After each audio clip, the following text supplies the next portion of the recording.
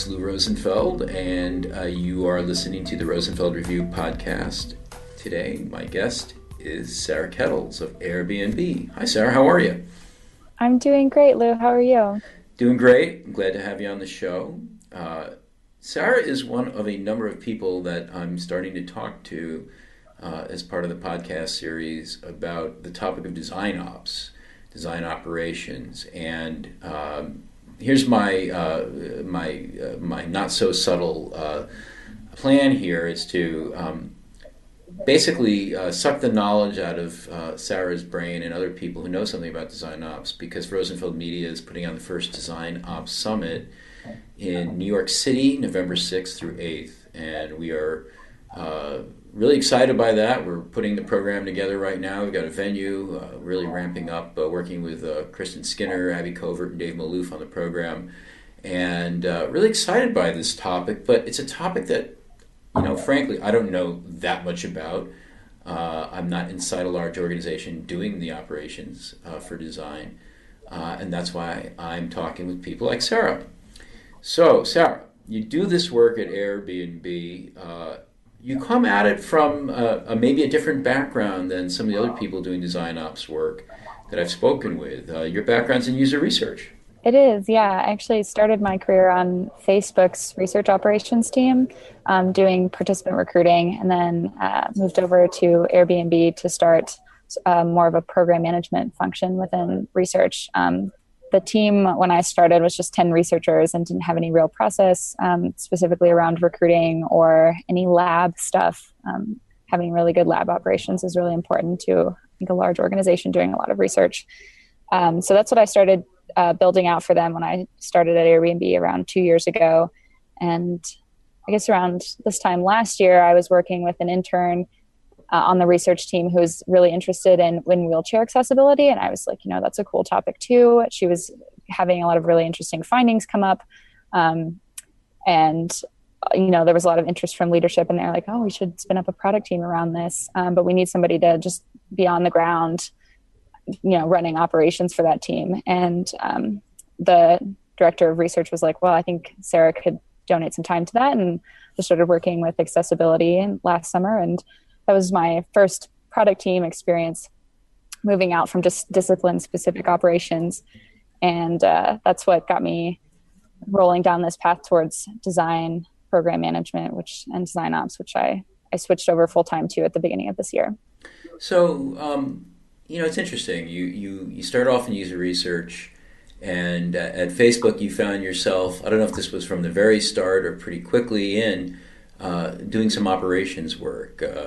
It'd be nice to get a sense of not only what the nature of research ops work is, not the CIA variety, but the user research variety, but also why you? Why did you get pulled in that direction? Would you rather be supporting the work more than doing it, or were you doing both?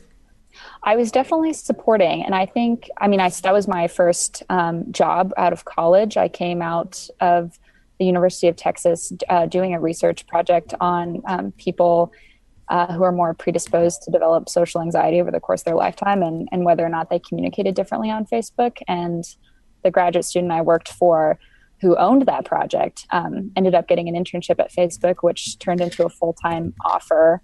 And when that happened, she put me in for a role on the research operations team. So I was really starting my career, and I didn't know if I wanted a career in research. So I sort of stayed on the operations side. I like operations, especially at a company like Facebook and even Airbnb. You sort of get this bird's eye view of all of the cool projects going on at the company.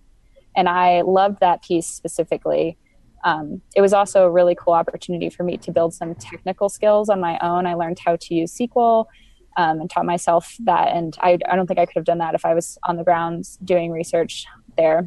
So that's sort of why I stayed on the operations side. So the work itself, I'm guessing, based on seeing some of the research ops work going on at places like WeWork and NASDAQ, certainly a lot of work around managing subject pools.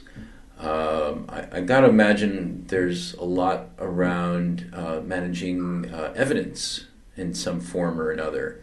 whether it's full studies or just single observations that are put together in a database.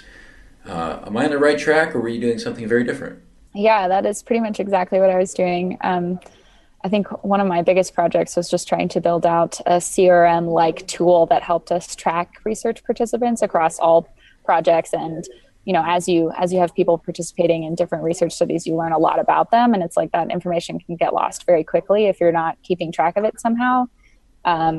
Specifically on research operations side, I worked with a lot of like the ads research that was going on at Facebook, and keeping track of our small businesses that we spoke to, even large businesses too. And that can be a very intimidating environment, because when you work with advertisers, it's like you often want one point of contact, but I don't know, Coca-Cola has hundreds of people who work on their ads projects and products. So it was like definitely a big task. I think the other part of it, especially with research, is how do you do effective international research, and helping to sort of guide that, make sure that you're recruiting high quality people, even when there's like cultural or language barriers there. There's a lot of that work. So, so that's mostly subject related. Was there a lot in terms of managing the actual results of the research? Sometimes. I worked primarily on the sort of product side with that. So a lot of the work that I managed, specifically with the findings, was sharing them out to the larger team. So I hosted these empathy trips, and we would travel from Menlo Park to Austin with a team of engineers and get them to sit in front of real small, medium business owners and like understand the pain points that they were having using our ad products, and getting them to take those findings back and actually implement them. I think that's sort of like one of the hardest barriers to cross with research is, now that you've got these great findings, are you going to use them? Yeah, I mean, it's interesting. It sounds like a different aspect of your approach there compared to what I've seen with some other organizations was not just the management of and curation of the database of results, but getting other people to actually take advantage of those results. So you talked about engineers and taking them out and actually bringing them into at least the research observation process. That sounds pretty interesting. Was that did you do that with other groups beyond research, beyond engineers? We would bring other key stakeholders or key members of the product team, but engineers were our main focus. They were often, especially on the ads products at Facebook, they were often the most disengaged from how the actual product works, because it's easy to know how Facebook works when you're just the average Joe, posting on newsfeed, but not everybody uses ad products every day. So how do you operationalize engagement of stakeholders like those folks? Did you set up some processes or systems that were repeated on a regular basis to basically every time you were doing a new field study, we're going to make sure we get in touch with 5 engineers who've not been part of this process before and bring them in? Was it that sort of systematized? Yeah, it was pretty systematized. And of course, we had a budget, so we couldn't bring every engineer out from the product team. But yeah, we would try to engage people who hadn't gone before. We also got them really bought into the research process right up front. So presenting them with the plan and in conjunction with the researcher, of course, and getting any feedback on direction. Something that I started towards the end of my tenure at Facebook was these sort of meeting before the meeting type of things, where we would have engineers sit in a room with us and actually use the product and just get their experiences and get them sort of in the mindset of it.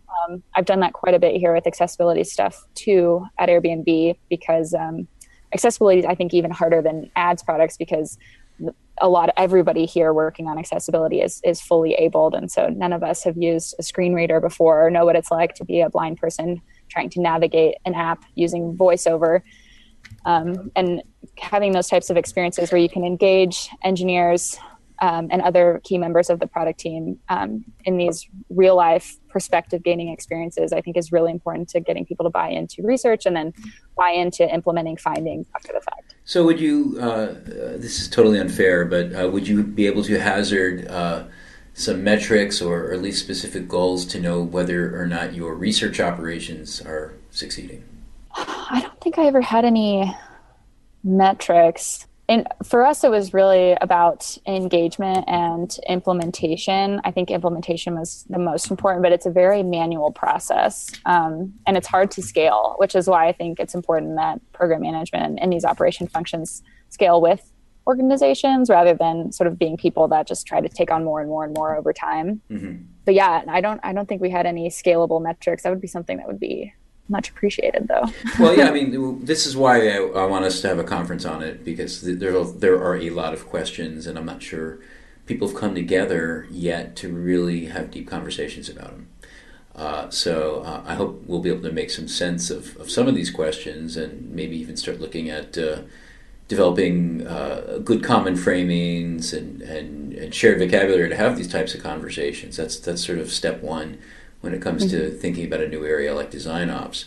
Now, back to design ops, you move into this broader role around design program management beyond research management at Airbnb. And are you finding that having a background in user research is giving you any kind of superpower as you move into this new role? I mean, I assume you're doing more than just the research management. You're actually doing maybe design systems management, being a researcher. Have you gone about that? Yeah, I think it has given me, I would say, a more comprehensive perspective about design operations here. I think it's really easy to sort of get in your bubble with your one discipline, whether that be you're a content strategist or you're an engineer or you're a designer. And it's hard to think about how can I best collaborate with my partners on a team. So that's something I've been working really hard with my two teams to incorporate is we've got a fairly basic structure in place, but a lot of the conversations around prioritization or even planning on the team don't involve research or content strategy right up front. And we're sort of, 2 months into a quarterly plan being like, oh God, like how are we going to fit in? We need to know about this before we make decisions, or we really need content help. But we've failed to plan for that up front. And I think I've brought a fairly comprehensive perspective about all of the creative needs that a product team needs and how to build those in more up front if we can. Are you finding that like the actual practice of design ops is maturing now that you've been in a couple organizations that are working on it? Do you see, I mean, you've been at this for about 4 years, 5 years now. Mm-hmm. Has it changed much? Do you feel like we're at sort of square one, or are you starting to see patterns that suggest maturation in terms of what design ops is and what those people do? Yeah, I think we're getting there. I would say we're at square two right now, mm-hmm. Where there's more of an appreciation for this type of role. I think it's becoming clear, not maybe industry-wide, but at least at Airbnb, it's clear what a design program manager can add to a product team. And there's value there that people want, especially as the team is growing. But I think that there's still a lot more to do. Our organization in particular has been fairly allergic to process as we've scaled. And we're just now getting to a place where it's just not feasible to willy-nilly create stuff. And the program management has really started to thrive in the last 6 months here because people are asking for more help in organizing and planning and resourcing specifically. So this is kind of meta, but what are the operations supporting design operations people there? You're just building that out right now. How are you structured and organized, and what does it look like? Where does it report? Yeah, design program management reports up into design operations, and there's a few other teams even within design operations. We have production design, which is supporting a lot of our brand and marketing projects, but also taking, final designs and facilitating that handoff with our development teams and really making them pixel perfect before they launch.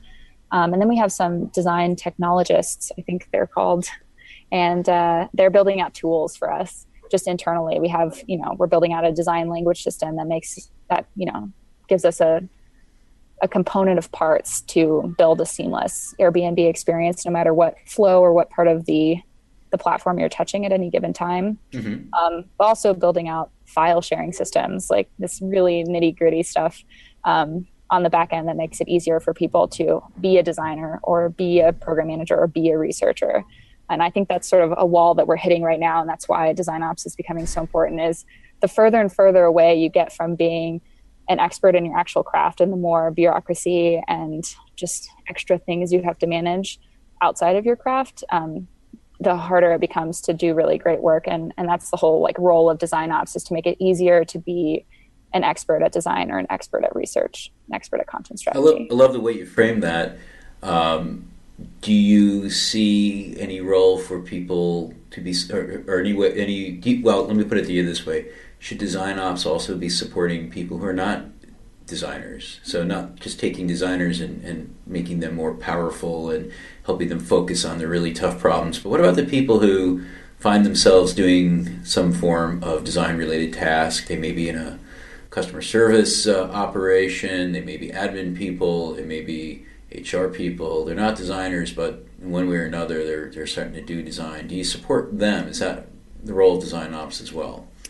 That is not the role of design ops here right now.